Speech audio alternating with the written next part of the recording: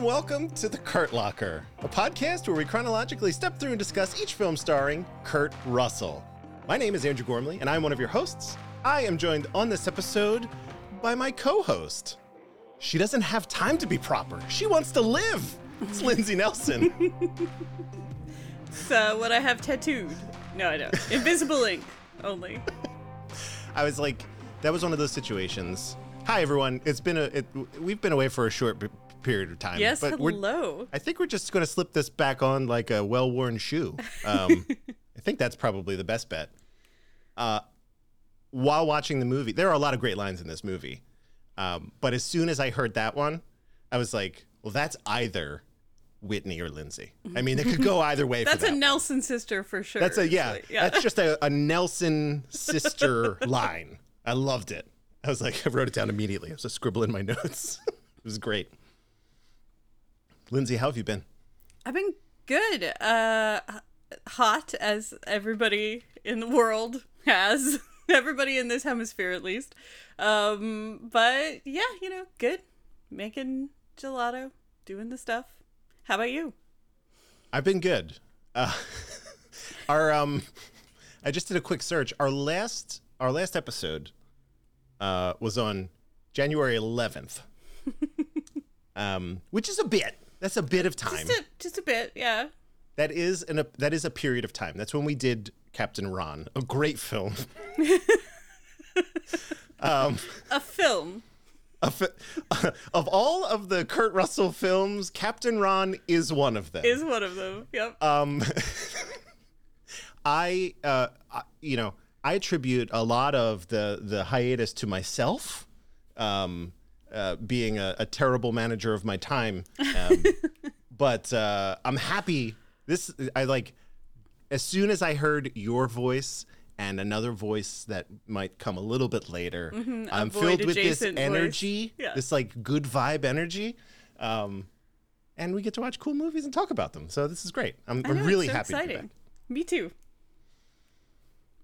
I am going to. It's like, what's the next thing? I said it was like riding a bicycle. Yeah. We're gonna do some contact info and housekeeping, and then we're gonna talk about some stuff. As always, I want to mention you could find this and all of our other podcasts at 12and24.com. Thank God we have a deep back catalog of podcasts for you.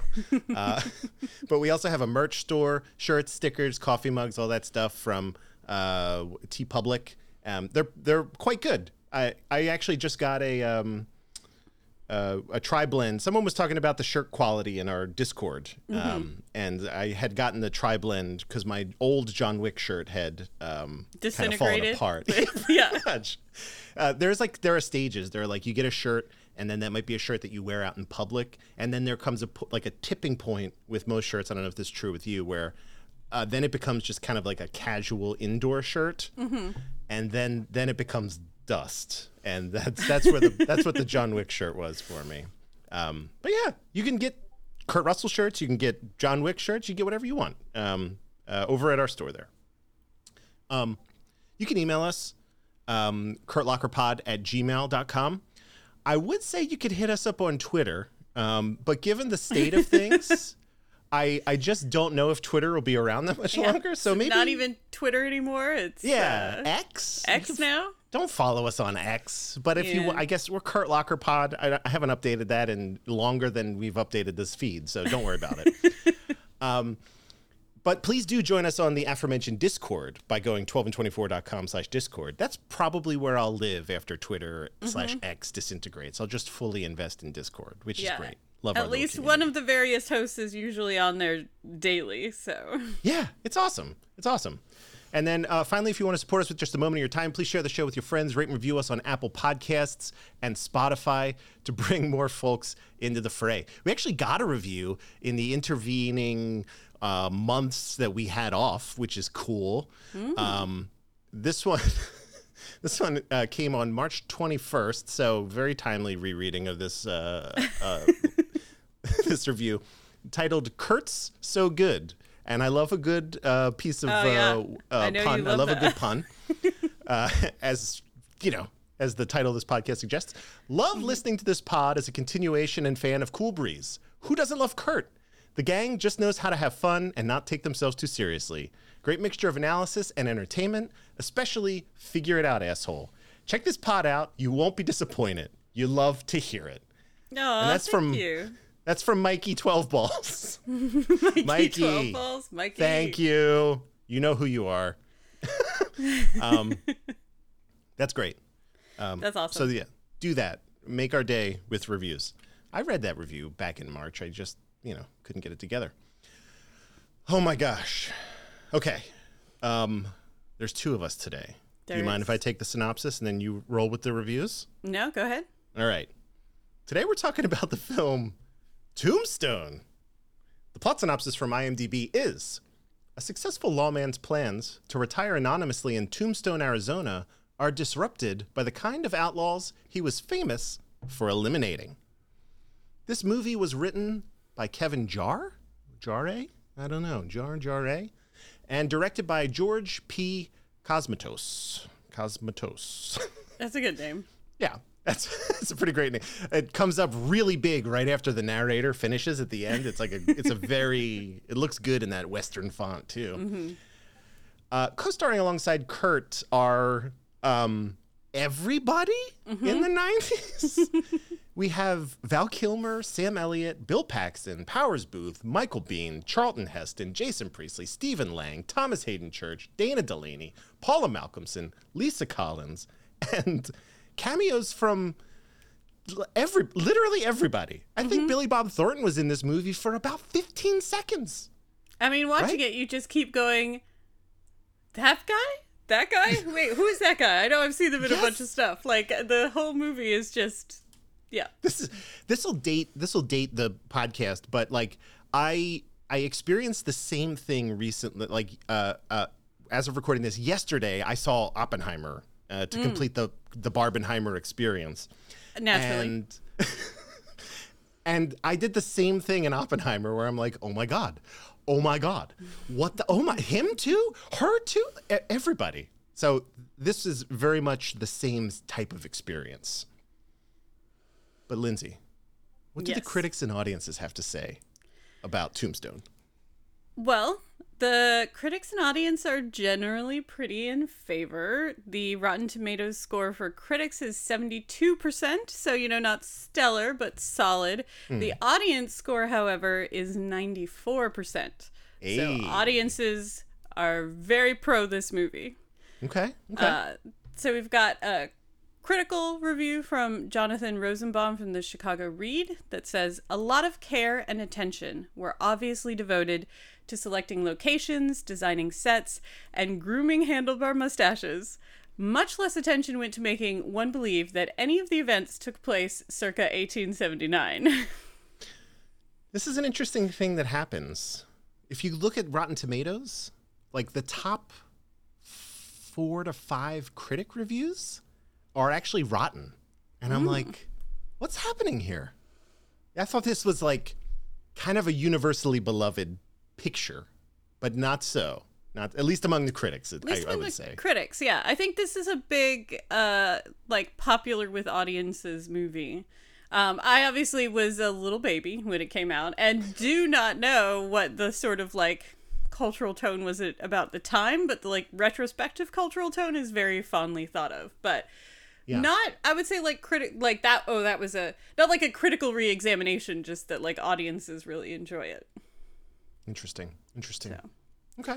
I don't know, but we've got a user review from Silent J, which is 5 out of 5 stars. Imagine if Jack Sparrow was in a Western.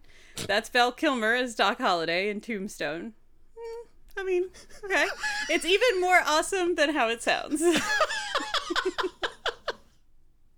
I mean, I can see where they're getting that, but I don't know that I agree. Sure. But I understand where it's coming from.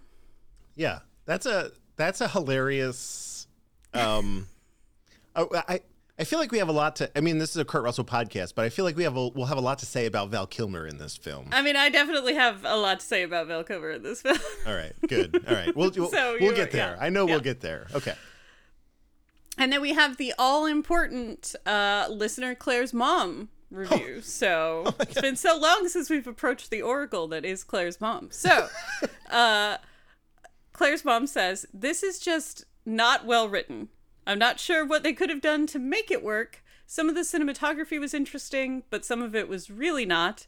It just moseyed along until almost halfway through. No conflict until suddenly there was. What it did was it compelled me. It worked so hard to give you the history that it compelled me, even in the middle of the film, to start reading about the event." That's pretty interesting. Okay. Yeah. All right. Claire's mom. Yeah. You know? Just tell them how it is. A mixed, sort of like a ambiguous review there. Is Claire's mom a film reviewer? She's in at 72%. I don't know. Yeah. Lindsay. Mm-hmm. Had you seen this movie before this viewing of it? So I had seen it when I was a child. Mm-hmm. I don't remember exactly when, but I had seen it. And I didn't have too many, like, I didn't remember how I felt about it or anything. I just remember having seen it. Like, that's a movie that exists. I remembered some of the visual impressions of it. Yeah. But I hadn't seen it recently at all. Okay. All right. So, how about you? You thought you saw this, but you had actually seen Wyatt Earp? Yeah. I had either seen Wyatt Earp or Unforgiven, or maybe some permutation of the two. Mm-hmm. So this was my first time watching Tombstone. And I don't know. Should we launch into this? Yeah, let's just do it. All right. Just like riding a bike, everyone. Yep. So let me preface by saying that I think I'm on the record here on this podcast of saying I'm not a huge fan of Westerns. Yes, you have been on the record with that, which is hilarious that you chose to do a Kurt Russell podcast. And I chose Kurt Russell of all. So that said, on the other side of that, generally, like we could say like a blanket statement, like I don't really like Westerns. However, there have been more recent examples of things that are very clearly Westerns that I love the hell out of, right? Like No Country for Old Men. Maybe one of my top 5 movies ever. I mean, that's an incredible movie. Yeah. On that same year, right? The film it was up against for many awards, There Will Be Blood, I believe is also kind of a Western, maybe like a Western epic. I don't know where you would categorize that, if you would even call that a Western. Not cowboys, but like... It definitely shares a lot of DNA with a Western, if it's not a Western. It's very much about, like, rugged individualism, the American dream, men surviving in harsh environments. It's got a lot of... Yeah, thematically, very Western. And then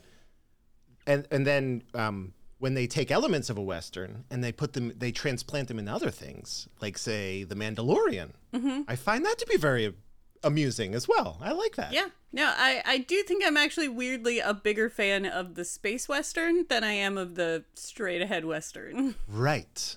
So all I'm admitting is that there are certainly elements of Westerns that I am drawn towards.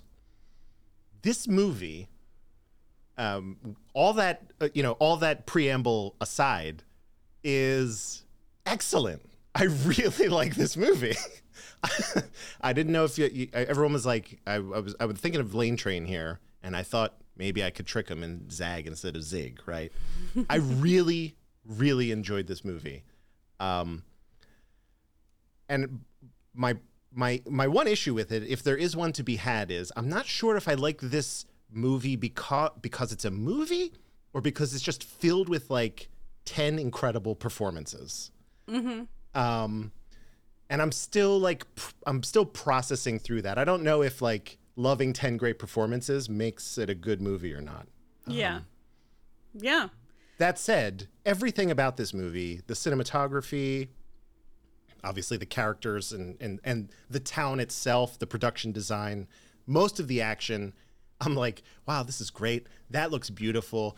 Oh my God, I can't believe this is a real place where people are walking around and doing stuff. I appreciate all of the discrete elements of it. And I came away thinking like, that was better than I could have ever hoped for, right? Having seen this 30 years after the fact or whatever. Yeah. I thought that this was like some top-notch filmmaking. That's like my high-level stuff. What are you thinking about Tombstone? So, in a lot of ways, I definitely relate to you saying if you love 10 performances, does that mean you like the movie? I'm not sure, because like visually this movie is really interesting. Everything has that golden Western light, that like everything. Yeah, it's always like sunrise or sunset or sometimes both at the same time. It looks like they smeared honey over the lens for like everything because it's just got that. And there's some really interesting performances. There is the production design is good. The costume design is okay. Like they didn't do terrible on this one actually for a movie in the 90s. We've talked about it before. I have a real issue with period movies where they either didn't do their research or even worse is kind of when they did and then chose to just like still do fully contemporary makeup for whatever the contemporary era they're shooting in is or whatever. This was decent. I think there's a lot of reference photos for this particular era and even these particular pictures. So that helped, they were trying. But I will say that I do agree with Claire's mom in the fact that I feel like the plotting in this is kind of a mess. Like part of it might be because it is the historical events and they were trying to keep relatively close to the historical events, which means that there's rarely super good beginning and end points in like actual people's lives. And the story can feel kind of meandering. This movie felt like a lot of vignettes more than it felt like a complete one story, Yeah. I will say that I do think in a lot of really good performances, Val Kilmer does steal it. Like, I think that the thing that you come away remembering most strongly from this movie is Doc Holliday, even though there are lots of really good performances. As a real life person, I do think that Josie Earp, who's the actress that he falls in love with, who they do actually end up getting married and stuff, is one of the most interesting people in this movie, and they do not spend enough time with her. Although I get also like she's as a real life person way more interesting than like Wyatt Earp, but I get that, So yeah, I will say that I enjoyed this movie. I liked rewatching it. I do feel like the plot and the pacing is where it kind of falls down. I also do find it weird. I also had the urge to look up again, even though I am kind of familiar. I've been to Tombstone. I've seen the, reenactments that they do in the museum and stuff. I do think it's weird how much America is obsessed with this incident. Because it's like became such a part of our cultural mythology. It's one of those stories. The real fight lasted for like 57 seconds. And it was a dispute between a bunch of vaguely levels of disreputable figures over not too much. I don't understand why this incident has become so mythologized. I don't understand what people find so compelling about it. It's just, the classic good versus bad, or maybe not but bad. It's not it sounds even like that. Bad versus that's what I'm bad. saying. The Earps were maybe marginally better. Right. But they not weren't outright murderers. Yeah, but they weren't like good people either. I mean, they certainly weren't that much more law abiding, maybe just a hair more law abiding. And I definitely think one of the things that I do find interesting is that I've like I said, I've never really found Wyatt Earp that interesting as a historical figure. I do think one of the least attractive characters in this movie is Kurt Russell. I do think that he is one of the least compelling people. He keeps getting upstaged, I think. And I think that that's not so much his performance as, the writing of the characters. Yeah. Because, he sucks to his wife. But his wife also isn't... We aren't given any reason why anything that's happening in their relationship is happening. Yes, that's true. we aren't given any indication of what made them decide to get married in the first place. Have they always disliked each other this much, or just not even disliked each other, but just not connected? Or, you know, both of his brothers have much better relationships with their wives. They actually seem to, you know, like each other. Right.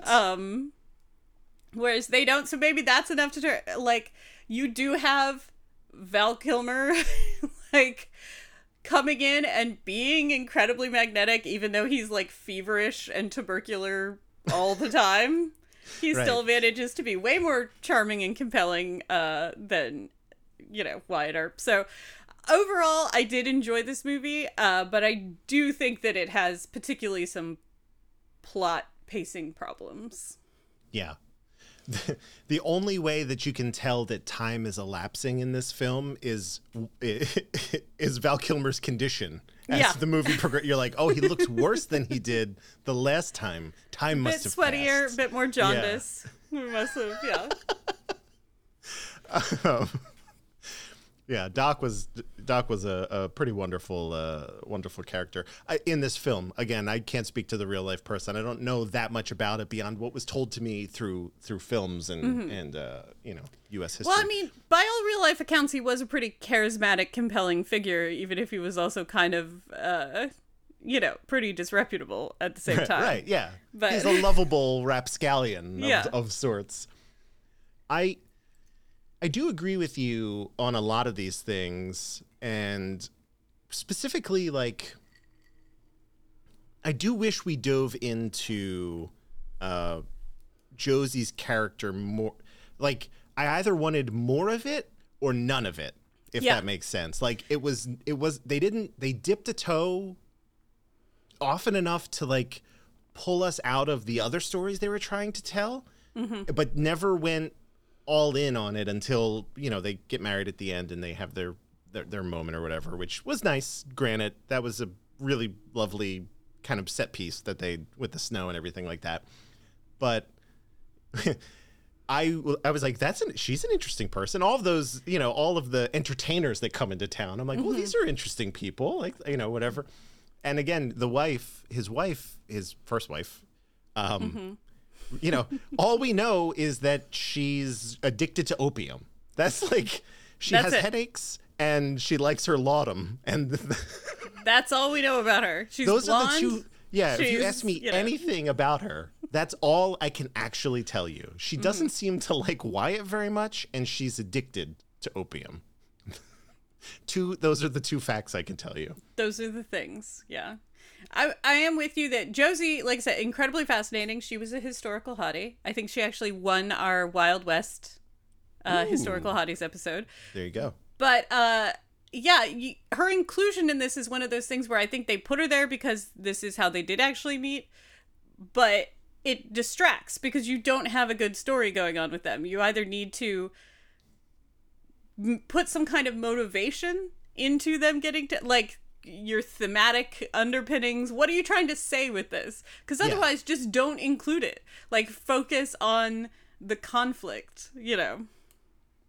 That's kind of what I was thinking. It's like it's a will they, won't they? But it's like, having never seen the movie, I'm like, I'm pretty sure they will. That's Dana Delaney, right? I think she's important enough to be the you know, survive this film, or, you know, whatever. But yeah, that was one thing. And then you brought up another good point, which is like, Kurt was not bad in this movie. Gotta just put that out there. He was the curtest Kurt that Kurted in this film, right? However, if you look at the people that he was surrounded by, it's like a murderer's row of talent, right? It's like, to his left is Sam Elliott. I mean, just Sam Ellioting so hard. Right. Like... And just like 2 octaves deeper. You know what I'm saying? And then on his right, you have Bill Paxton, who is an actor who I always kind of liked, but appreciate a lot more now when I revisit some of the things that he was in. Yeah. I just don't. Bill I feel like Paxton I never holds up. Let's put it that way. I He holds up. I didn't necessarily like appreciate him when we had him, which is unfortunate. But going back now, I'm like, this guy is dynamic, right? He brings some great energy, which is why a lot of directors have loved working with him over the years. So, and then all of our baddies too, Powers, Booth, Michael Biehn. I watched.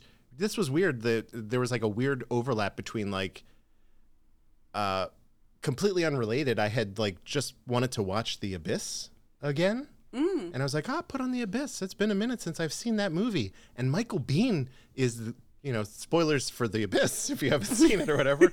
Michael Biehn goes cuckoo bananas at the end of in that movie, and he's a great villain, and he's also a great villain in this. So that dude's been at it for a long time, and I was like, I forgot what's Michael Biehn up to these days, like. I will say, one thing that did bug me is the introduction to the gang and when they're establishing their villainy.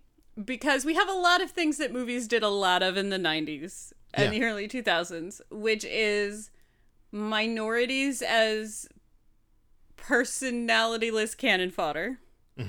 And sexual abuse of women to just establish that these are bad guys. Right. And that's like scene one. Yeah. And it checks both boxes, like right there, Yep. So, yeah. That's like, I think the only time Mexican people are in the movie, and it's just for them to be cannon fodder and to do the, like, I mean, the cinematic trope of raping a bride on her wedding day. Right. Just to establish who bad guys are was pretty terribly prevalent in this era. But it feels so gratuitous and not story motivated at all. Yeah. I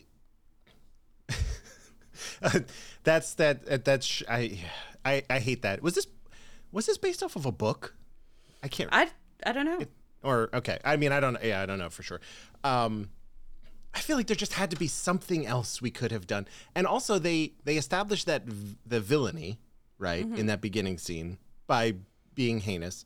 And then there's just kind of like an uneasy tension. Like they're not, and maybe that's how it was then, but I'm like, yeah, they're the bad guys, but they're also they're just kind of hanging out, gambling. Maybe they get into a gunfight. Apparently that's, quote, legal. It's like, oh, they both draw their guns, so that guy got shot, he's dead, whatever.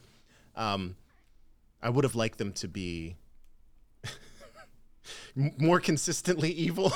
Yeah, no, absolutely. Sense. I'm with you. That's part of my thing about, like, they just wanted to show that they're worse than the Earps, right? So that we immediately see the Earps as the good guys and don't really question any of the questionable things that the Earps are doing. Yeah, that's really it. I mean, the Earps come in and they basically strong arm a bar, and they're like, we'll take 25%. I was like, protection money. I'm like, yeah, okay. They're the mafia. Like, it's not. Right. And so they just needed to do something really terrible to show, instead of actively putting the work into making these guys be the villain and feel menacing. Yeah. For the movie, they were like, oh, we'll show you one scene of them being terrible to Mexican people and committing sexual assault. Just so you know, just so we've told you who the bad guys are, we're not actually going to put the work into making them actually feel like the bad guys. Well, that's the funny thing also is, like, it's really difficult for me. If you put Kurt Russell, if you want to frame him as the bad guy in your movie, which we're coming up on, he was never really the heel, at least until, like, not until, in the like, beginning his of his career. 60s or something. Yeah. Right. Like, he started being the bad guy when he was older. But he's, like, fucking great at it. So I'm like, I feel like we missed out, like, for image reasons or whatever. But you want to put Kurt Russell, you want to position him as a bad guy or like anti-hero, not necessarily like a great guy, whatever. I buy it. Oh, and Sam Elliott, okay. I could see it, right? That's not what I traditionally like. I think Sam Elliott, I think like just like chill cowboy dude, whatever. But there's no way you're convincing me that Bill Paxton is like a bad guy. Like that's also, so they're, I think they cast it in a way where they're like, oh, well, Kurt Russell he's middle, right? And Sam Elliott's kind of good. And Bill Paxton is also, at that point, I guess, known to be like, oh, he's a good guy, right? He's got a cute face, right? Yeah, and I mean, Morgan is the youngest, and he's very, like, earnest. He's got that new Penny vibe, a little misguided, perhaps. So, yeah, a little rash, but, like, which is interesting that there isn't more of a contrast, because usually when you have, like, sets of siblings or even main characters, you usually position the other ones at, like, two extremes so that the audience sees the middle one or the main one as, like, the rational choice, Yeah. You would usually have, like, one really irresponsible one and one really uptight one, so that the middle one would seem like the most relatable, or whatever the traits you were going for. They don't really do that here. Like, you're right. It's like Sam Elliott, good. Kurt Russell, medium. Like, as far as morality goes. Yeah. And then Morgan is, like, just kind of naive. Look, I get it. I mean, it's really, you want to put these guys on the poster, that you're going to, people are going to go see the movie, right? That's all I'll say is, that worked out great. Yeah. I think we talked about Kurt specifically, right? So the one thing that generally stands out to me in a Western, maybe not generally, because again, generally stands out to me in movies, right? Is the score. I'm always listening for that. Yeah. Can you tell me anything about the score of this film, Lindsay? It was there. Really? Yes. There was indeed at points Music a score. Happens. Yeah. And it was wholly unremarkable. Yeah. Completely faded into the background. So it was not... It didn't give you those super spaghetti Western vibes. It didn't give you, like, really emotional moment vibes. It wasn't bad, but I, like, never noticed it. That's a thing. Right? I think it's a small thing overall. But, like... the music can take something that is, a 6, and then just bring it to an 8, potentially a 9, right? Just by like adding the right score to it. So, I thought that was a little bit of a miss for me. But overall, I don't know. I thought the action was pretty well staged. Again, pretty fast, and like, I lowered my expectations. Again, I don't mean to shit on any. I just, with a Western, I think when they strive for realism, and even this is not realistic, I wouldn't say. Like, if we're going back to the actual West, I think before the show, you said that the whole situation took place in like 57 seconds or whatever. Right? Yeah, like, the actual fight was like the nothing. OK Corral, like yeah. Yeah, I mean, a lot of people died, but that was also not an uncommon thing in this area, in this time period. I really don't know why culture has hung on to this so much. I do know, I mean, part of it is it was talked about a lot at the time. So it was in newspapers. People wrote pulp novels about it. So I know that part of the reason why we still care about it, why anybody knows about the shootout at the OK Corral, is because it was a very big cultural moment at the time. I don't know why people at the time latched onto it to the extent that they did. Because it's not like super anomalous or anything. It's not super epic. It's just conflicting kind of gangs having a shootout that was not in any way particularly glorious or memorable from my perspective. Like, I feel like, well, they went from that, which felt, I think it's probably pretty realistic. You're having a gunfight. A lot of bullets are going to miss, right? I think if you're really engaged in a gunfight, it's not like John Wick. It's literally like, I have 6 shots and maybe one of them out of 5 one of them out of 6 connects with someone, right? Yeah. I mean, especially in this era with this weaponry, Right, like, exactly. You've got 6 shots and you've got to reload. Your distance is not that, it's not like a I am not a gun person, so I can't really go too much into the details of like, but yeah, no, it's not going to be, I mean, very few things are like John Wick, but like, it's definitely not going to be that. Yes.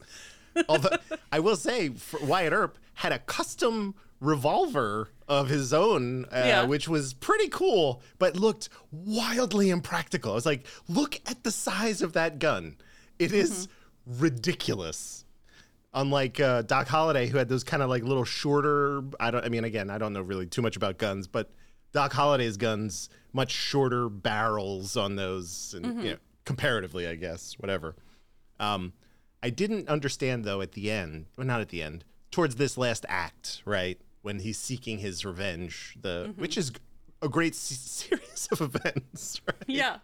He basically does become John Wick, though, because, like, it seems like he kills every cowboy in Arizona. If I'm not, like, they are just, as the marshals, they are hunting these guys down. They never miss a shot. He walks out into the river with the shotgun. He takes out Curly Bill. It's crazy. That is the thing that I felt, is that they got significantly better at this after the gunfight at the OK Corral. Like, if you just brought this ability to the gunfight at the OK Corral, things might have gone differently. Yeah, that's what and again, so we learned, again, I'm just trying to put the chronologically here. We learned much earlier in the movie that Doc has 2 months to 2 years with the tuberculosis. Like, okay. And he's not doing great in this fight in the river. He can't even stand up. He's coughing blood. So I'm figuring that's maybe, you know, we're at 18 months from that initial diagnosis or whatever. Yeah.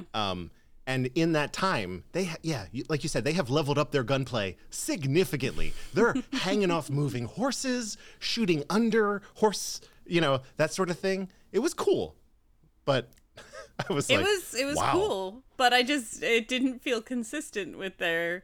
Although there was always people always responded to Doc Holliday in particular as if he was dangerous, like throughout the whole movie, more than the Earps.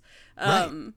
But he did already have a reputation by this time, you know, like, he was a notorious figure. So yeah, he always seemed more dangerous, throughout the movie. So that felt a little bit more consistent, despite the fact that he's like, dying the whole movie. Even this guy who does not look good at all. He doesn't sound good, does not look good. You know, everybody's still like, oh, it's Doc Holliday. Like, even at the last duel that they had with, Ringo was his name, Johnny or whatever.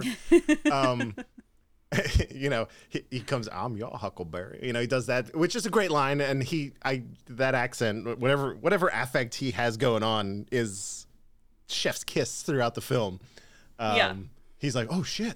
And when he emerges from between those trees, he does not look good. He's like white, like not healthy. And this dude is still like, oh shit. I will say, my fight's not with you. Yeah. Props to the makeup department, because they did an incredible job of making Val Kilmer look like he had a fever the entire time. I mean, I think the acting is definitely contributing to it, obviously. He gets shakier. He does a good job of looking like how you feel when you have a fever.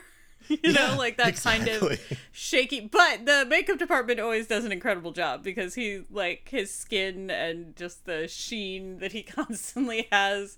Like, yeah, it's... I should have had a little bit of foresight on this. I thought that I didn't want to expose myself to too much, but I thought that I may rewatch the film Wyatt Earp after this one to compare and contrast, as a compare and contrast situation. I did not do that, but I'm wondering if you had how, in terms of Westerns, right? Just overall, of the ones you have seen and experienced, where is this like top tier, middle tier? Where would you like kind of say, like, at a high level, where are you going to put Tombstone? I would say that I would put it middle. Okay. because I think it's a very Western, right? Like, it fulfills the brief. If you're in the mood for a Western, this will not leave you disappointed. But that's it for me on this one. There's nothing that, like, moved me or made me think or felt really compelling, you know? It was, and maybe it's because, you know, I know this story really well, but something like The Searchers. Ooh, okay. Yeah. Or, you know, No Country for Old Men. Absolutely. I'm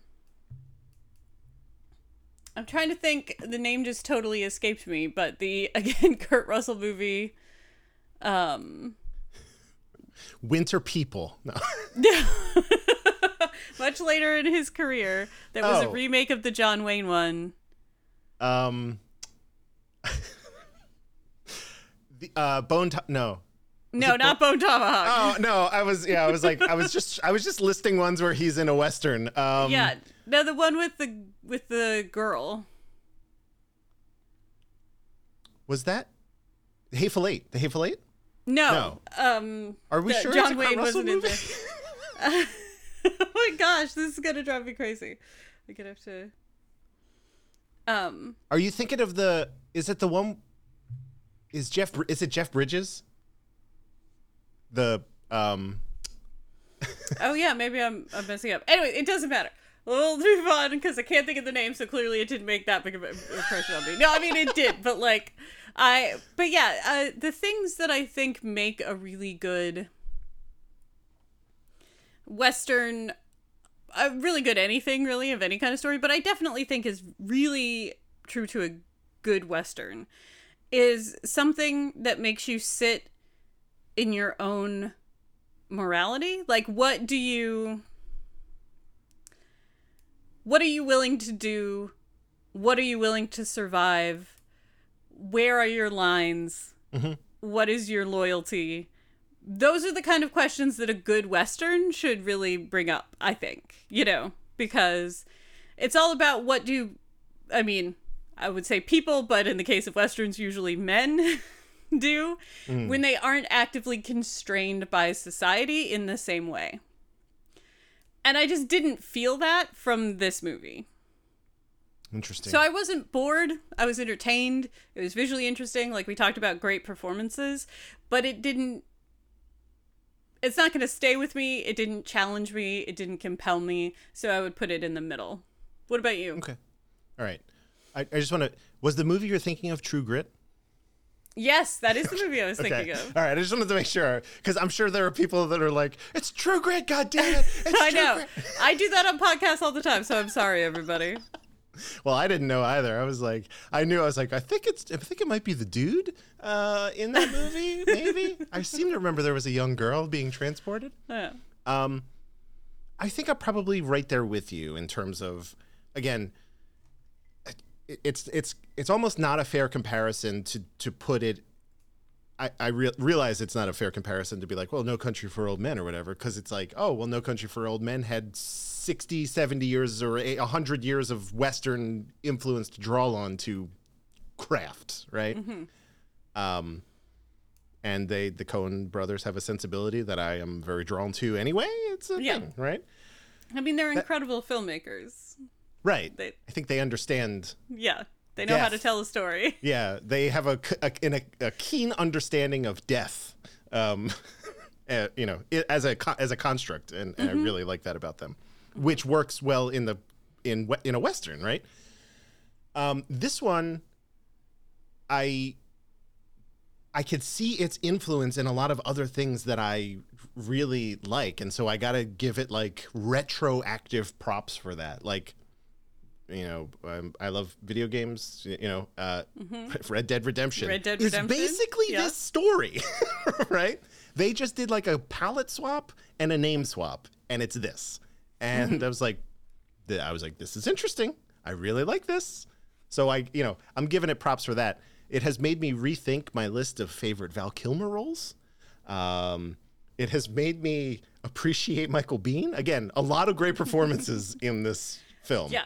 I mean, the performances are all basically stellar. Except again for Wyatt Earp's wife. No shade on that actress. I just don't think there was anything to that character. Right. They didn't give her anything. Both of the other Earp wives managed with very small roles to still put a lot of personality into it. But I just think her direction for that character was to be like in a laudanum stupor the whole time. So. Right. And there's not, what can be done, as it were. Yeah. So, yeah. But even like all the small parts, like the gay actor friend of Josie's, like that's a pretty small part, but he left an impression. Like right, that was just the yes, of course. That was Billy Zane, right? Yeah, Again, yeah, that's to say every small part has got an incredible actor in this movie, and they do stuff with it, so it's ridiculous. When the bat, I really liked. I mean, I'm a big fan of Michael Rooker, but when he turned, he was like, he threw down the red scarf or whatever. He's like, I didn't agree to that or whatever. I'm like, you fucking tell him, Rooker. Like, love that dude. Love that dude. All right, yep. I think we covered a lot of ground.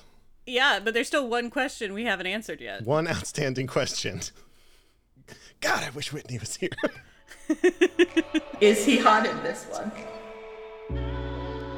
When you picture Kurt Russell, probably going to be 80% yeses. He is hot in this one, 100%. I wouldn't kick him out of bed for eating crackers. The hair is a really big part of it. And I keep expecting that to turn me off, and it isn't. The butt, very good. In a binary, yes or no, is he hot? The answer is yes. I would not loophole Kurt Russell. This is the hottest that Kurt Russell has been to date, in my humble opinion. Forgot how long that is. That's long. It's got that. This is the slow jam remix that you did there. Yeah. So I forgot I have like 6 of these also that I'll have to get them in a rotation now that now I won't jinx us. Now that we're recording. Yes. But I got to get the other ones in rotation here. Yeah, for sure. Lindsay, we have a very simple question that we have to answer. You may have already answered it actually, but yeah, I think I kind of did. Is he hot in this one? I mean, yeah, but not really. Is it the handlebar mustache? So the handlebar mustache is definitely a part of it. Like, okay. People just need to be very careful with their facial hair. Like, mustaches in particular. Like, anybody who's listened to Historical Hotties knows that we have very strong opinions about mustaches in that they very rarely work. Like, yeah, sometimes they do, but usually they fail, and you have to be very careful about it. Now, obviously, they're tied to what the actual person looked like, and mustaches were very common at the time. But not everybody's Sam Elliott, not everybody can pull that off and work it. And I think that's part of it. Otherwise, he looks very nice. Like, the costumes look good on him. He's, whatever. But I do think he lacks magnetism in this because of the character and the way it's being directed off of everybody else, like I talked about earlier. Like, tubercular, feverish Val Kilmer was way more sexually attractive to me in this one than Kurt Russell. I think that's probably... I don't want to speak for everybody. However, I have to imagine that people have a very confused attraction to Doc Holliday in this film. And they're like, I can't quite say why.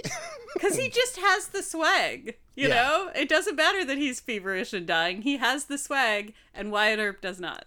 Yeah, right until the end. Right until the end. I feel like I'm inclined to agree with you on this one. I do like when he goes full Marshall, and he's got the long black coat and the badge and the vest and the whole situation. It's like, this is very good.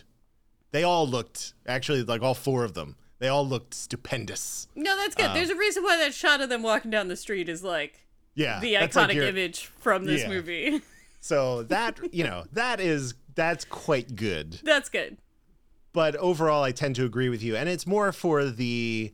I think the mustache is good. However, whenever you're next to Sam Elliott, your mustache is going to pale in comparison. Right. It's not. It's just, you got to know when to hold them and know when to fold them, as it were.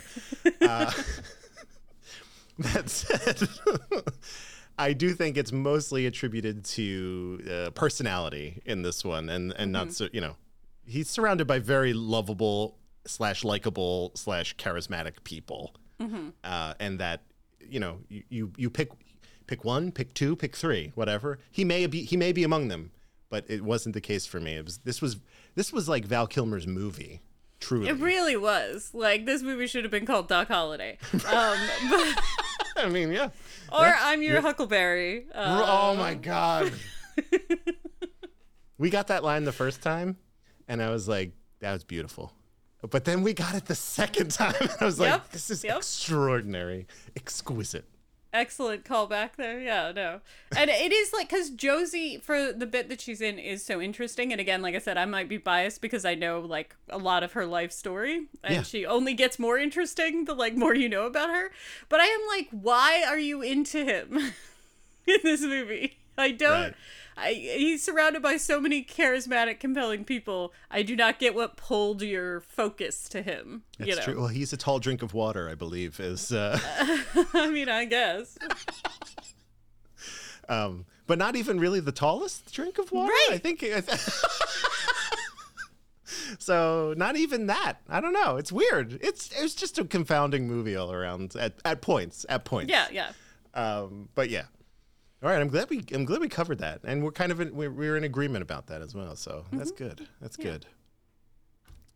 Well, should we see if Charles has completely forgotten about us? Maybe time passes differently in the void. I don't know. Maybe it is January 11th. Maybe in the void it's January 12th. We don't know. We don't know. All we know is that this opens the portal to the void. Figure it out, asshole. We're gonna find out who's who. I mean, I'd peg us at a D- for this kind of thing. Keeping you at a disadvantage is an advantage I intend to keep. Think you can win on talent alone? You don't have enough talent to win on talent alone. I honestly don't remember, okay? Ask about horses again, I'll slap you red. Hey! That was fun! Oh my gosh. I love that song too. Figure It Out, Assholes, our very own quiz show where the host will ask each of us 3 questions. If one of us gets the answer wrong, the other participants have a chance to steal, assuming they remember the remaining answers, which I don't know about you, Lindsay, but I don't think my memory has gotten better since the last time we recorded. No, I don't think so. We'll see. I usually try and watch the movie like the day of or the day before, and that did not happen in this case. I watched this movie like a month ago. Yeah. So, all that said, I'd like to introduce our master of ceremonies coming to you live from the void, Charles Nolan. Hello, everybody. Hello, Charles. It has been a very long time. Yes, it has. So time does pass in the void. Got it. Or is it longer in the void? It's longer, shorter, and the same, all at the same time. Oh no. Okay. Yeah. That sounds difficult to keep track of, but it is hard to explain. Well, I'm glad you're here. Me too. Are we? Do we remember how to do this thing? I mean, it's been a minute, but I think we're doing okay so far. I think we're managing. I'm confident in your abilities to get these questions. All right. Well. Here Take we it away. go. Yeah. Let's go ahead and jump right in, starting with our first question to Lindsay. Who was slated to be in this movie but fell from his horse, injuring himself, instead providing the narration for the opening and closing scenes?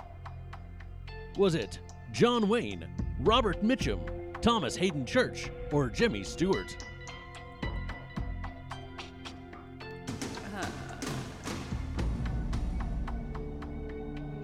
Tom Paine? That is incorrect. Steele. Do I say Steele? Steele. Andrew. God,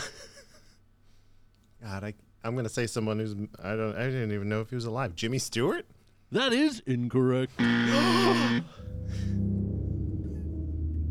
Damn it. It was Robert Mitchum. Oh, okay. All right. Moving I hope on he's to feeling better. Andrew. Yes. What hand did Doc Holliday have in the first poker scene we see? Oh my God. Did he have 4 of a kind, a straight flush, a full house, or a royal flush?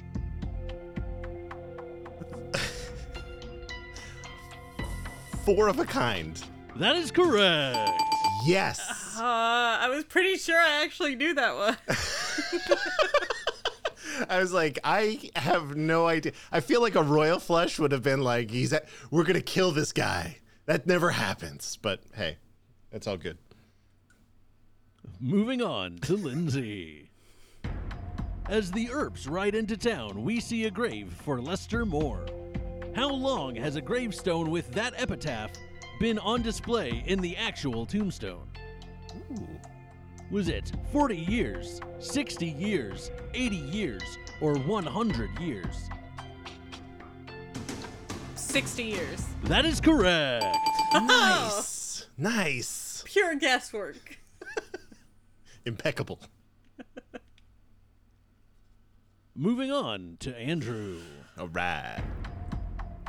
Bayan states that the town is growing and will be as big as where in a few years? Is it Phoenix, Flagstaff, San Francisco, or Bisbee? Oh my God, I hope I get this right because I think I remember it. San Francisco.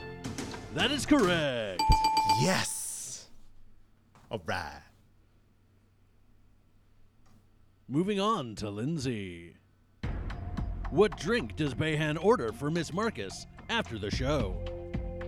Is it whiskey, bourbon, beer, or champagne? Champagne. That is correct. Damn. Killing it. No one's more surprised than me. Nice. That may not be true. I am quite shocked. Moving on to Andrew. Right. Curly Bill wins $500 off of Wyatt at the Oriental. How much did that translate to in 1993 money? Is it $5,400, $5,700, $6,400, or $6,700? Oh my God. What were the numbers? Inflation. In the gold standard, carry the 1. Don't forget compound interest. Compound interest. $6,400, I think, was an answer. I'm gonna go with that one. That is incorrect. Damn it. Steel? Lindsay. 54? That is incorrect. Oh no. It was $6,700. I almost went higher and then I didn't do it. All right. That's a lot of clams. That's a lot of simoleons. It is a lot of money. Moving on to Lindsay. Which of these actors was not originally considered for Doc Holliday? Jeremy Irons, David Bowie, Willem Dafoe, or Liam Neeson?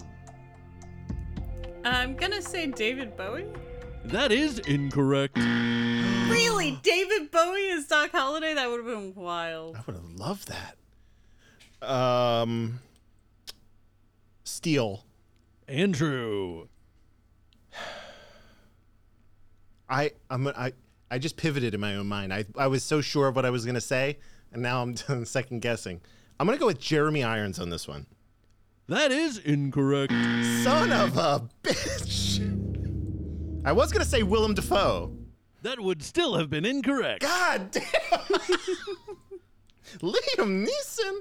Liam Neeson was not considered for Doc Holliday. See, I would have put him above But Dafoe, Jeremy Irons and Willem Dafoe absolutely were. I guess that tracks. I mean, Willem Dafoe and Jeremy Irons and David Bowie all do have that kind of angular fae thing going on that works for Doc Holliday, so I get it. Yeah, all right. I can see. All right, I see it. I'm convinced. I don't really have a concept of money, but I would pay a lot of it to see David Bowie as Doc Holliday. I mean, me too. I picked David Bowie because I thought there's no way that would have been possible. That's too cool. But now, yeah, I'm with you. I would pay some money. I mean, I love Val Kilmer's performance in this, but I want to see David Bowie do basically everything. Yes, exactly. 100%. Right. That is correct.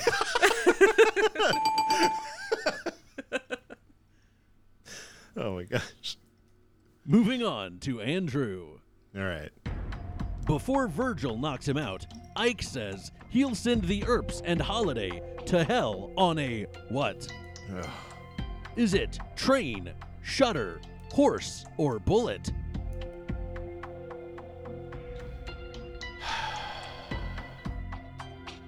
Train. That is incorrect. God damn it. Steel?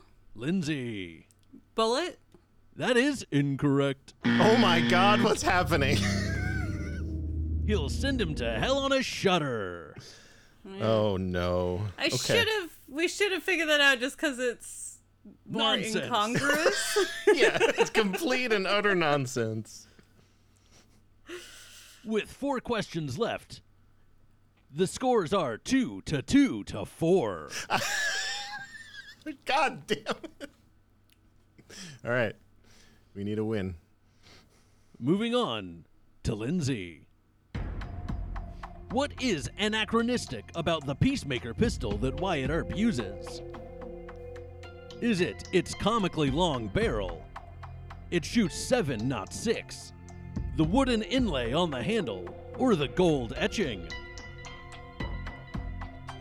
It shoots 7 and not 6? That is incorrect. Steel. Andrew. I'm going to say the golden inlay. That is incorrect. Oh my God. Yeah, no, golden inlay was definitely a thing. The comically long barrel was not actually used back then. I called that out earlier. You Shit. did. I thought it looked cool. That's why. I had such confidence for you for that question. Son of a bitch. 3 questions left. Moving on to Andrew. Oh my God. The actual gunfight at OK Corral lasted about 30 seconds, with shots fired from about 6 feet away. How many shots were fired at the actual gunfight at OK Corral? Was it 15, 20, 25, or 30?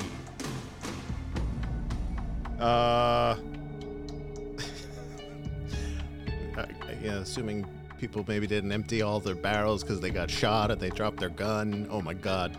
20. That is incorrect. Steel? Lindsay. 30?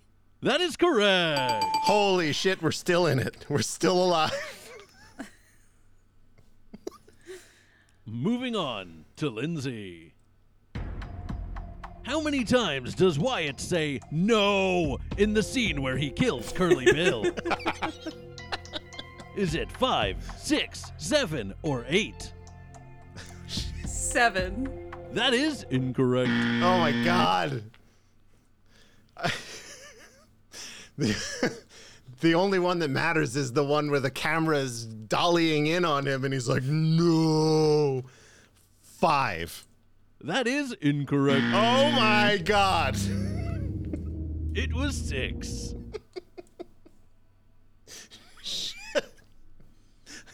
For the final question of regulation, figure it out, asshole. Andrew. Which Gilbert and Sullivan musical is being performed at the end of the movie? Oh, I'm terrible at these. Trivia questions? Musicals. Was it Pirates of Penzance, The Mikado, HMS Pinafore, or The Sorcerer? Jesus Christ. That was not one of the options.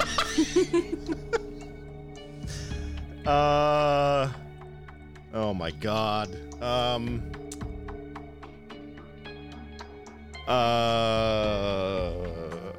I kind of forgot what they were. HMS Pinafore. I remember that one. That is correct. I knew this one. I can't believe you stumbled onto Pinafore. I remember Lindsay, or not Lindsay, you're Lindsay.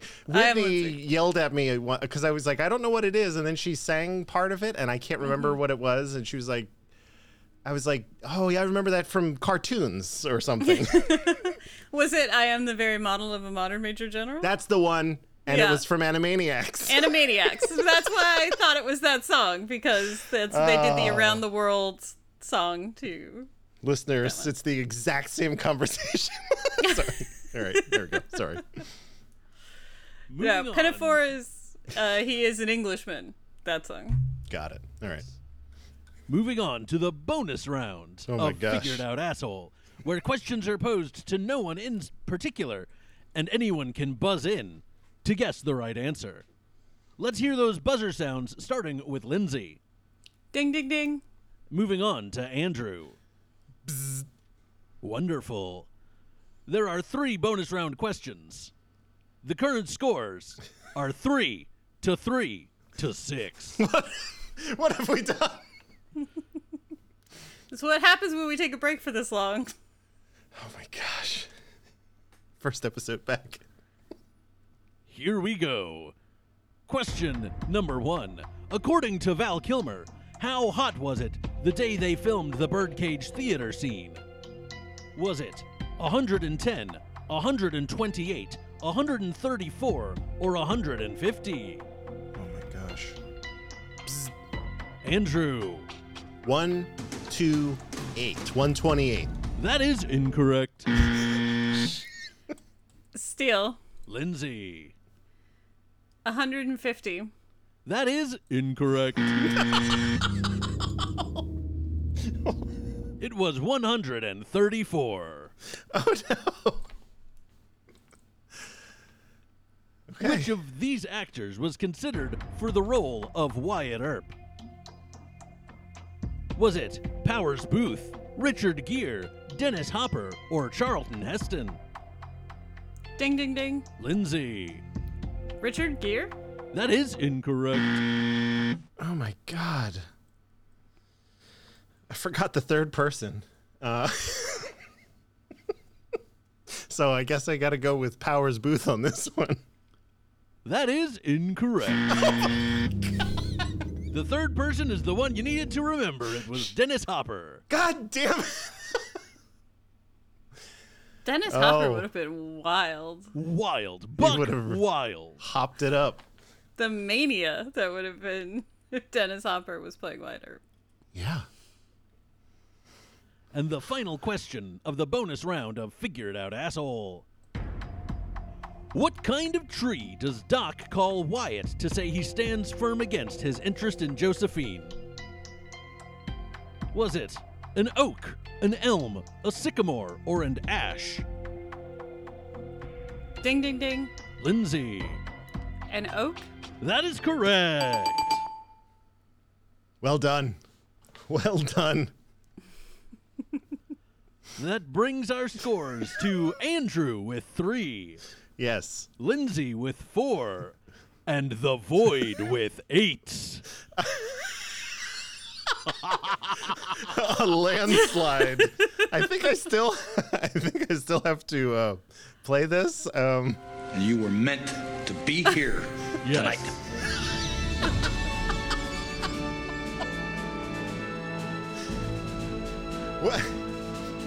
What happens now? I don't know. We're in uncharted waters. This is tough.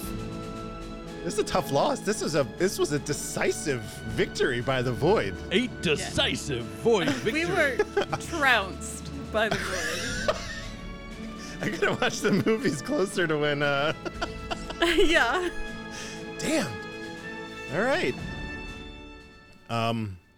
Yeah, I don't know. Charles, you gotta. What happens now? I believe at this point the podcast is mine. I humbly accept these terms. I'll just, I don't know how to transfer it to you, but I'll figure that out. We'll figure it out and bring it up on the next episode. We'll talk offline, I guess. Yes. I know how to communicate from the void offline. Incredible. That is incorrect. Charles, have you? You have. You had to have seen Tombstone. What are your thoughts on this film? I agree with a lot of what has already been said, that it is a good film that seems a little disjointed at times. The plot comes in the last half of the movie and is enjoyable. It is a great Western, but is not the Great Western. Interesting. Yep. What is the Great Western, in your opinion? Do you have one? I will need to think for a very long time. Go through the data stores. I understand. There's I'm on the search. So many great options. All right. I'll when we talk about the transition of power from the show becoming yours, that I'll ask again. Great. Now I will say there's one piece left still to do, and that is figure it out, audience. We have 2 questions for the audience, where you can chime in with your answers either in Discord or on Twitter, while Twitter, or X, is still around. Tweet, Zeet, whatever it is nowadays, at me, at the Nolan, TheNowlin, or just tag me in your answer on Discord to the following questions. Number 1. What is the name of the restaurant outside of which Wyatt mourns the loss of his brother Morgan? And number 2. What number is the train that Virgil and the Earp women ride out on, shared with a Van Halen album name? Send me your answers, and if you get it correct, you'll get called out on the next episode of Figure It Out Audience. Incredible. Charles, as always, thank you for the time that it takes to put all this together, as time moves in 3 distinct fashions for you. I'm sure it still takes a while. It does, and I'm still happy to do it. All right. I'd love to hear that. We're gonna finish our last show, I guess, and then hand it over. The show will continue. Okay. Don't worry. It will just be that I am running it and you will be doing my bidding. Yeah. Charles is our hopefully benevolent ruler. No? That is incorrect. Shit.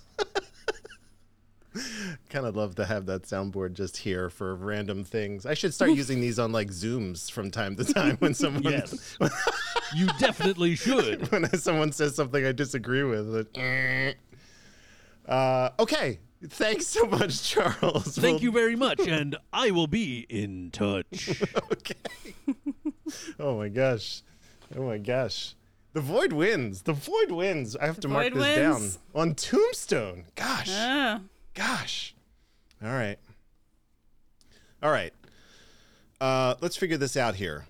This was supposed to be Whitney's movie. She obviously can't join us. She was, feeling a little under the weather today. That's okay. We're powering through. So, Lindsay, I'll put it to you. Do you want to run through the major plot points? I'm happy to do it, but I just want to give you the option.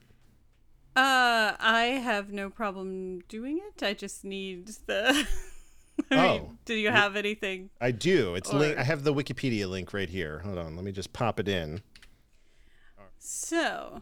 Tombstone. In 1879, members of an outlaw gang known to wear red sashes called the Cowboys, led by Curly Bill Baracus, rides into a Mexican town and interrupts a local police officer's wedding. They then proceed to massacre the assembled policemen in retribution for killing 2 of their fellow gang members. Shortly before being shot, a local priest warns them that their acts of murder and savagery will be avenged, referencing the biblical 4th horseman. Meanwhile, Wyatt Earp, a retired police officer with a notable reputation, reunites with his brothers Virgil and Morgan in Tucson, Arizona, where they venture on towards Tombstone to settle down. There they encounter Wyatt's longtime friend Doc Holliday, who is seeking relief in the dry climate from his worsening tuberculosis. Josephine Marcus and Mr. Fabian are also newly arrived with a traveling theater troupe. Meanwhile, Wyatt's common-law wife, Maddie Baylock, is becoming dependent on laudanum. Wyatt and his brothers begin to profit from a stake in a gambling emporium and saloon where they have their first encounter with the cowboys. As tension rises, Wyatt is pressured to help rid the town of the cowboys, though he is no longer a lawman. Curly Bill begins shooting at the sky after a visit to an opium den and is told by Marshal Fred White to relinquish his firearms. Curly Bill instead shoots the marshal dead and is forcibly taken into custody by Wyatt. The arrest infuriates Ike Clayton and the other cowboys. Curly Bill stands trial but is found not guilty due to a lack of witness. Virgil, unable to tolerate lawlessness, becomes the new marshal and imposes a weapons ban within the city limits. This leads to a gunfight at the OK Corral, in which Billy Clayton and the McClary brothers are killed. Virgil and Morgan are wounded, and the allegiance of County Sheriff Johnny Beham with the cowboys is made clear. As retribution for the cowboys' deaths, Wyatt's brothers are ambushed, Morgan is killed, while Virgil is left handicapped. A despondent Wyatt and his family leave Tombstone and board a train with Ike Clayton and Frank Stillwell close behind, preparing to ambush them. Wyatt sees that his family leaves safely and then surprises the assassins. He kills Stillwell but lets Clayton live to send a message. Wyatt announces that he is a U.S. Marshal and that he intends to kill any man he sees wearing a red sash. Wyatt, Doc, a reformed cowboy named Sherman McMasters, Texas Jack Vermillion, and Turkey Creek Jack Johnson form a posse to seek revenge. Not a boy band. Those are incredible. Turkey Creek Jack Johnson? What the fuck is happening? I mean, it just takes so much longer to say than whatever I presume. I mean, Jack Johnson, I'm presuming, is his regular name. Yeah, that's great. That rolls right off the tongue. Why would you add more to that? It's like Curly Bill, I guess, maybe? And, you know, it's fine. I just love these old Western nicknames. They were actually pretty hilarious.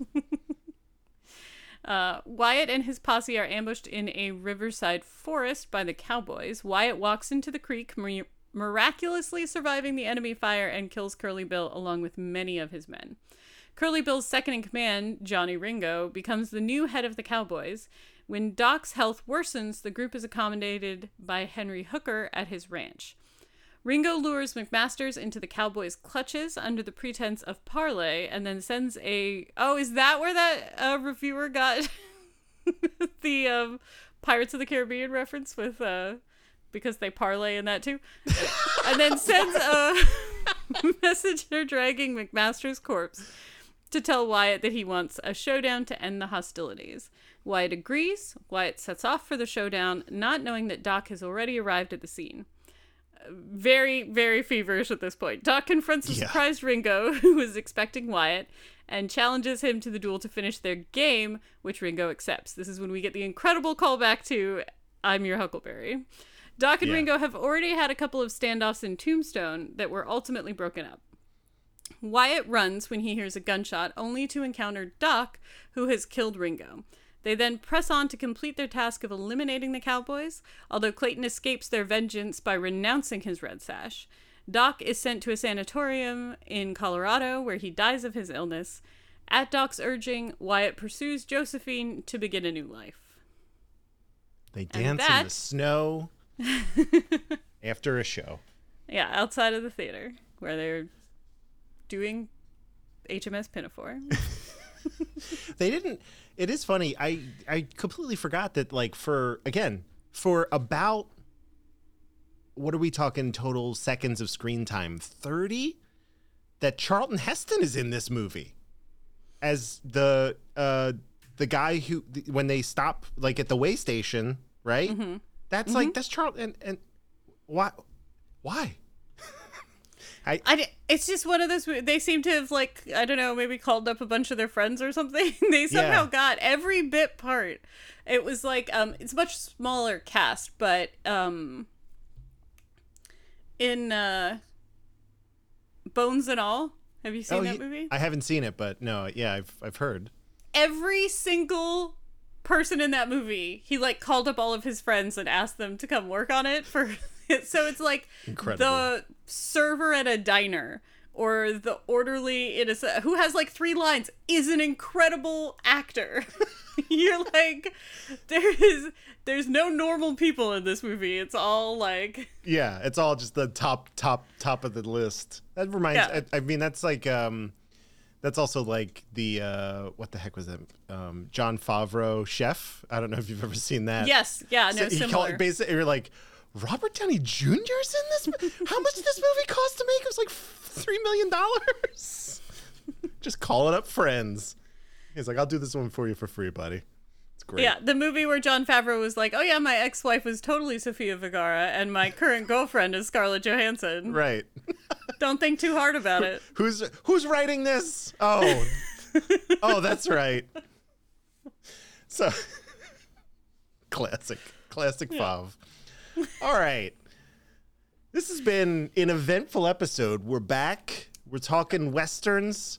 We started a whole new era of the Void being in charge. Yeah, I feel like we should probably just declare a new season of the show at this point. I don't know. Yeah, it's hard to something. know what comes next, but we'll let's finish it off the way we normally do, and then we'll see what happens next. I don't know. Yeah. So, Lindsay, do you ultimately recommend this film? I do. Yeah. Okay. All right. I do as well, right? Again, I gave my prefaces up front about not being a Western guy, but I had a lot of fun with this one. I really did walk away from this one feeling great.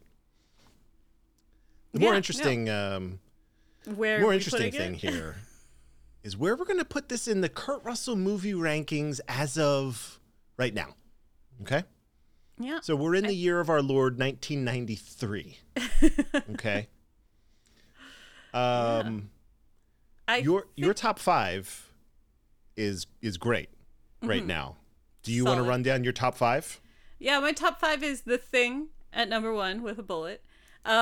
Escape from New York, also very securely at number 2, and Big Trouble in Little China. It is a solidly Carpenter list up top. Right. And then we have Silkwood and Backdraft. Okay. So basically my debate is which side of Silkwood am I putting this on? Oh, that's high. All right. I Yeah. like that.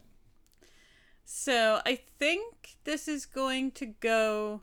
I think how compelling some of the performances are in this is going to push it just right above Silkwood, so it's going to be my new number 4. That's incredible. All right. I love that.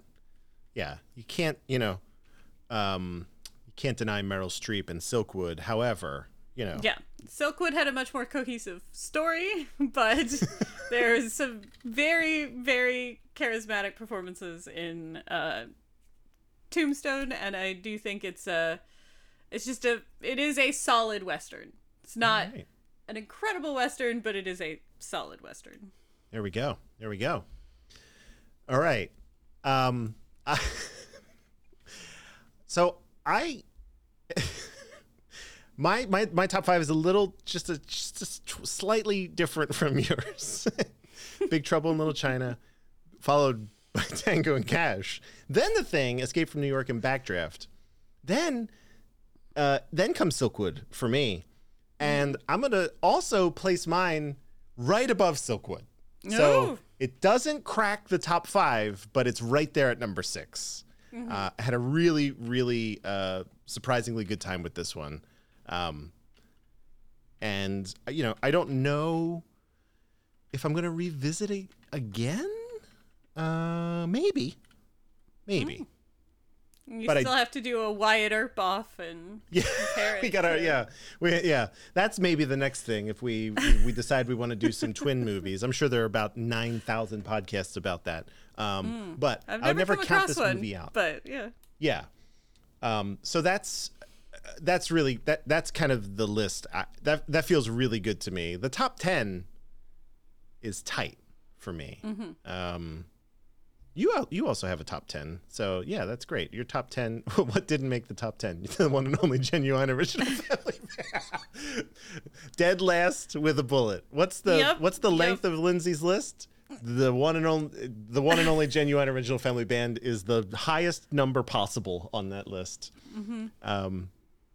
For everyone except Whitney, who put Super Dad at the end, having not even seen the film. I didn't see it principle. either, but you could put it at the end just on principle. Yeah. That also works for me. All right. The next episode is very exciting. I will be walking us through a film called Stargate. I believe Lindsay will be with us on this episode as well. I do intend to be, yes. Okay. I had a very strong Stargate period as a child. Incredible. I feel like I've seen this movie, but I have next to no recollection of it. And every time someone says Stargate, I actually think of MacGyver, because I've never seen an episode of the show, right? But that has somehow made its way into references between friends and stuff in such a way that I'm exposed to it constantly, more so than the movie. And so we need to fix this. I need to recalibrate so that it becomes a Kurt Russell property again. The Stargate, the TV show, is very referenceable because it went on for a pretty long time. It's one of those shows that people are surprised by how many seasons it actually had when you... and there's lots of fun, campy sci-fi stuff in it. The movie is much more serious in tone than the TV show is. But yeah, no, it's... I was very, very big into Egyptology. And very, very big into space. And so this is a movie that put those together. So obviously it was going to be on my... See, the more people describe it to me, the more I'm like, did I see Stargate? Because I'm like, I remember... I feel like you would remember it, but who knows? It's going to be... I mean, we'll see. We'll see how it goes. I'm excited to revisit it nevertheless. So that puts us in 1994 Kurt Russell. So... We're gonna try to get through these 90s films. We only have like 5 or 6 left, so we'll make it happen. We're nearing the end of the 20th century, so that'll bring us to the end of season 2, and then we get into a whole string, like almost 10 movies in a row of Kurt Russell's that I have not seen. So I don't think I saw a lot of early aughts Kurt Russell. So I think it was just Vanilla Sky for me. So maybe not 10 in a row, but like 2 Vanilla Sky, then like 8 in a row, and I'm like, I don't know what he was doing, but I wasn't paying attention. Clearly, was not tuned in at the time. I know what happens.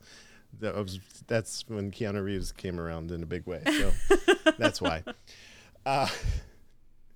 This is it. We finished an episode. We did it. We did it. How do you feel? We feel? Lost to the void, but we did it. Right. We are now slaves to Charles Nolan. However, that's okay. Yeah. No, it was good. It was fun to be back podcasting again. Yeah, we're gonna get I think Stargate should be a jam-packed episode. I think we can have the whole crew, whole crew involved with that party episode. Just a crazy. We'll figure it out. But until then, where might people find you on the internet? I know that things are splintering in weird and interesting ways now, Lindsay. Where can people find you? I mean, I am still extant on Twitter, X, whatever, though I am not on there much at all, but I do still exist there. My Instagram, Lindsay Cameron Nelson, if you want to see the gelatos that I'm working on. And I am on Blue Sky. So ooh, look at you. Look at you. If you are on Blue Sky, I am Lindsay Nelson, Nelsen, on Blue Sky as well. Trying out a new platform. All right. Of all of them, I have not signed up for anything new. I'm rearranging deck chairs on the Titanic on Twitter still, so that's fine. I'm fine with it. It's been good. If you want to find me there, I'm at Dark Driving, and then I might just it might just be podcasts and like video specific stuff, so like YouTube and Twitch for me. I don't know if I don't have the energy anymore. I'm tired. I am also on TikTok. It's mostly my dinner parties on TikTok. There you go. That could be good. Is it also Lindsay No, I couldn't get that. It's Noctisphilia on TikTok. Okay. We'll link it. I'll link it in the show notes. That'll be great. Follow Lindsay there on TikTok. That's another one. I'm like, I can't do it. Can't invest. Can't. Because I know I've seen it happen where friends and they're like, I'm just gonna hop on TikTok real quick, and then they're gone. They're literally not in the. We're in the same room, but they are not. But they're not there for 10 minutes, 15 minutes, and I'm like, yeah. What happened? Where did you go? They're off watching somebody make cottagecore bread. That is what they're doing. Right. Yeah. You know. Or make food completely wrong. Either way. It's infuriating to think about. I have to press a button, I think. Maybe this one? Oh my gosh. There it is. I love this so much. Thank you all for joining us after a very long hiatus. And in the immortal words of Jack Burton, sit tight, hold the fort, keep the home fires burning.